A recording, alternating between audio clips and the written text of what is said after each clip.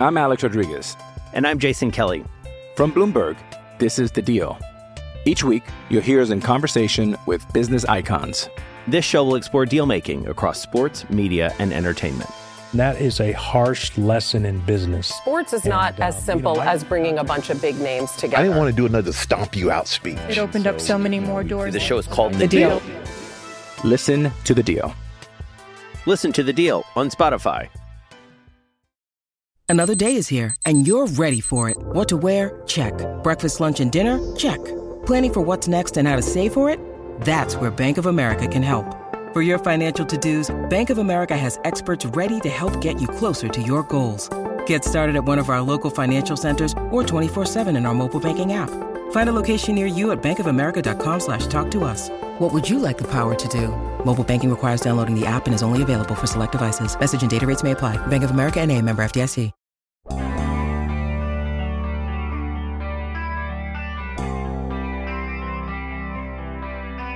They don't do mock drafts. They swear they don't do mock drafts. They laugh at us when we ask if they do mock drafts. Good morning to you. Good Wednesday morning. I'm Dan Kovacevic of DK Pittsburgh Sports. This is Daily Shot of Steelers. It comes your way bright and early every weekday. If you're into baseball and or hockey, I also offer daily shots of Pirates and Penguins where you found this. They won't be doing a mock draft today when they build their draft board. That is the word, again, from both Kevin Colbert and Mike Tomlin. Hear it for yourself from that Monday press conference at Heinz Field. Honestly, no. And again, we did away with mocking other teams probably 12 years ago, and we just said, I don't know why we do this. We're just guessing, and it doesn't matter. We mock ourselves. We're picking first, who we taking. We're picking, that player's gone, we're picking second, who we taking. We go all the way down to 20, and we'll have 20 guys lined up in the fashion that we'll pick them. And then we would decide if we want to trade up or trade down. And that's based on that earlier question. There's values to doing that. And again, when we trade away a third and a sixth, I'm like, are we trading away Emmanuel Sanders and Antonio Brown? We don't know. But we always try to put a player to that scenario. So, no, we don't concern ourselves with anybody else but ourselves. And I know there's 20 players. By Wednesday, we'll know the order, we'll pick them, and we'll know who may or may not be interested in moving up or coming down. And we'll try to make the decisions as best we can. Now, what I feel obligated to add here from having been in that room was that Tomlin began giggling right away, and you can hear him jump in with the number as to how long it's been. It's almost like there's some sort of macho component to this. We don't do mock drafts. Why would we do mock drafts? We don't need no stinking mock drafts. And, to an extent, because I don't know either of these men to be a liar, I'll believe them, at least from the standpoint that they'll focus on themselves. They'll focus on their own board. The way the process works, if anybody doesn't know this, and it does begin today, they confirmed, is they'll make up a draft board from 1 to 150. That's as deep as they go. And that's because history has shown them that their guys, their 150 guys, even their 150th, are still on the board when they get to the final rounds. Which, by the way, should tell you a lot about how different their board is from the general rankings that we see and follow religiously, even through the draft. But the mock part involves other teams. The mock part involves potential trades. The mock part attempts, and nothing more, of course, to show which teams have which needs and which teams are paying the most attention to which players. So to accept these two giggling guys on this subject at their word, you've also got to accept that they aren't aware of which of the 19 teams picking ahead of them might or might not be interested in a quarterback, which might be interested in Kenny Pickett more than Malik Willis, or the other way around. You're telling me that they'd paid no attention to the fact that the Carolina Panthers basically followed their footsteps, traced everywhere they went this offseason. Pro days, workouts, senior bowls, same players, quarterbacks. You're telling me that that's not a factor in that room at all when they meet today? Wow. I don't see how, nor do I see the purpose. This portion of Daily Shot of Steelers is brought to you by Point Park University. Choose from nearly 100 career-focused programs leading to bachelor's, master's, and doctoral degrees.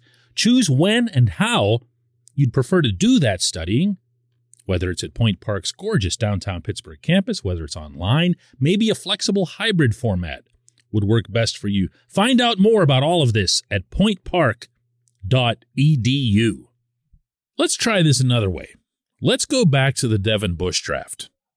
The Steelers knew, absolutely knew, they wanted one of the two Devins. They'd gotten tired of running through inside linebackers and watching them all fail in the wake of Ryan Shazier's injury. And this was it. One way or another, they were going to get Devin White or Devin Bush. Well, Devin White got taken. They moved up to number 10. They got Bush. Tell me how that happens. By plugging your ears and closing your eyes and saying, our eyes are on our own paper, our eyes are on our own paper. It doesn't make any sense. It's completely illogical. You're expected to accept that in that event, that the Steelers went to the draft that day with little to no awareness or caring what any other team was going to do.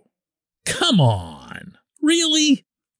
If you ask me, this is the Steelers' way of saying, we do stuff like this. We don't worry about anybody else. We've got our own board. We don't care who sees that we were all over Najee Harris, that we were all over Travis Etienne and all the other running backs last year. We don't care who sees that we were palling around with Malik Willis's parents, that we're chummy with Kenny Pickett because he's right next door, that we took Desmond Ridder and a bunch of other guys out to dinner. We don't care who sees that because we're the Pittsburgh Steelers and we're casting a certain aura here. Okay, go ahead and do that to whatever extent it happens to benefit you. But don't suggest that because there are no actual mock drafts that are going to be conducted today, that there'd be no awareness. You know, Colbert's used another line in the past that he tells his scouts and his people who are sitting around that draft table, we're picking first. That's the way he words it. We're picking first. Sounds good. Healthy. Keeps people from being demoralized that the Steelers usually pick, 28th through, 30th or whatever. And it's probably an awesome process to have when TJ Watt falls all the way down to you. And somehow, even if you loved this player enough to have moved up to get him, you didn't have to, and it makes it that much sweeter. Colbert has another line that he likes to use at the table. He cites this one even more often than what I've given you so far. And that is when it comes up at the table that the Steelers should consider giving up a 3rd round or a 6th round pick, he asks the individual who suggests that to name a player that the Steelers once drafted in that round. And you'll get back Emmanuel Sanders, 3rd round, Antonio Brown, 6th round. Brett Kiesel comes up a lot as a 7th rounder. And the goal there is to make everyone think twice about giving up any draft pick because they're all potential assets. But know this, some of the things that they say to us, and in fact, some of their behavior before the draft is meant to put out an image and maybe to put forth some subterfuge. You want to hear another one? This one's the biggest whopper of them all, and that is that they'll always take the best available player. This is wholly untrue, and I will not hesitate in calling it that, because we have seen time and time again that once they reach a certain point in the draft, whether that's the first round or whether they get down to the fourth, they will tackle positional, organizational needs. And oh, by the way, on those occasions in the past, when the best player available at their selection was a quarterback, they didn't take that quarterback. Funny how that works. Just throwing a little primer your way this morning. When we come back, just one question.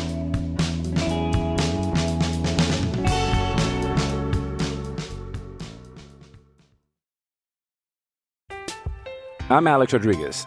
And I'm Jason Kelly. From Bloomberg, this is The Deal. Each week, you'll hear us in conversation with business icons. This show will explore deal-making across sports, media, and entertainment. That is a harsh lesson in business. Sports is not as simple as bringing a bunch of big names together. I didn't want to do another stomp you out speech. It opened up so many more doors. The show is called The Deal. Listen to The Deal. Listen to The Deal on Spotify. When you need mealtime inspiration, it's worth shopping Kroger, where you'll find over 30,000 mouth-watering choices that excite your inner foodie. And no matter what tasty choice you make, you'll enjoy our everyday low prices, plus extra ways to save, like digital coupons worth over $600 each week. You can also save up to $1 off per gallon at the pump with fuel points. More savings and more inspiring flavors make shopping Kroger worth it every time. Kroger, fresh for everyone. Fuel restrictions apply.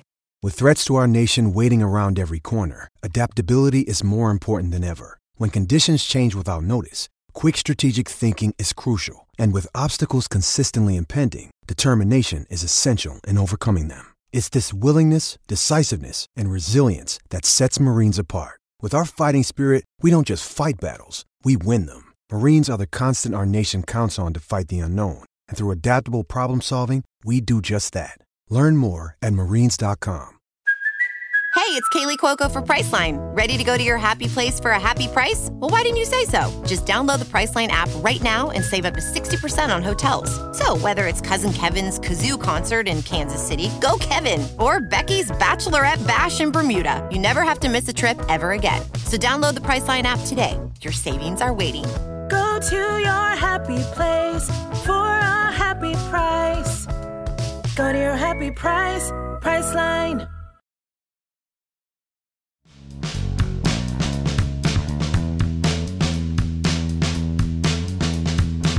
Welcome back. It's time for Just One Question. That's always brought to you on this program by our friends at Mike's Beer Bar. Located on Federal Street, right across from PNC Park. This is Pittsburgh's premier destination for craft brews. More than 500 craft brews available, 350 of them being local, 80 of them on tap. Good luck to anyone trying to match that selection. Mike's Beer Bar, North Shore, right across from PNC Park. Today's J1Q comes from Thomas Babylon, who asks, "Hey, DK, it seems obvious that Malik Willis would be the pick at number 20. However, I don't believe he'll be there. And if he's not, would you see the Steelers picking up Desmond Ridder or Matt Corral at that spot instead? I like them both." I hope not. I hope not. And I say that with respect to the athletes and their achievements and everything else here. There are a total of 2 quarterbacks that I would accept at the number 20 spot. The first being Willis, because the Steelers seem really, really smitten with the things that he can do that other humans can't do. Never mind quarterbacks. I'm talking about humans, things that can't be coached. The other one is Kenny Pickett, because we've seen what he can do firsthand here in Pittsburgh. We have a pretty good idea of what he's made of, and if he's made of even better stuff, and he did show significant progress over his time at Pitt. He was not all that super mega heralded when he arrived on campus, then he's got potential too, even if it isn't as high a physical ceiling as what Willis would bring. Beyond that, I'm not even going to take Corral seriously. I've not heard enough people or read enough writers go along with the idea that Corral is even a first-round quarterback in this draft, let alone a draft where the quarterback class is kind of normal. This is not a good class for this position. This is not a good year to be reaching on this. But I'm going to throw in one qualifier here, and it regards Ridder, because everyone saw the success that he had, that Cincinnati had, making it to the college football playoff, all of the wins they got, the way he largely, not entirely, but largely engineered that program's rise. And then I'm going to dovetail that with this answer that Tomlin gave the other day when he was asked what qualities he seeks in a quarterback, any quarterback. You know, I think that is the ultimate competitor's position. And so those that run to and not from competition, those that embrace competition and the intensity of it and the anxiety maybe associated with it, I think they have a leg up. Obviously, there's some pedigree-related things per the position, arm strength, accuracy, and so forth, but that's evident. It's either present or it's not. The intangible quality associated with competition, I think, is something that's valuable. Now, could he be describing anybody there? Sure, of course. I'm not looking for some kind of clue here. I am saying that it's maybe at least a little bit sideways noteworthy that when this came up, the first thought that he had was about competition, about succeeding in competition. Ridder's not the only quarterback to have done that. I already mentioned Pickett. Willis, obviously playing at a lower level. But one thing I really wanted to do with you this week was to share moments when my antennas went up in that room. And they did in that moment, because I thought to myself, he's describing somebody who's done a significant amount of winning. Somebody who's faced difficult circumstances on the football field and persevered through them. And we saw that from both Pickett and Ridder in different ways. But no, I don't want them reaching either, my man. I really don't. And I'm leery about this whole quarterback thing. It just feels like it's coming, meaning the reach. I appreciate the question. I appreciate everyone listening to Daily Shot of Steelers. We'll do another one tomorrow. Stay closer.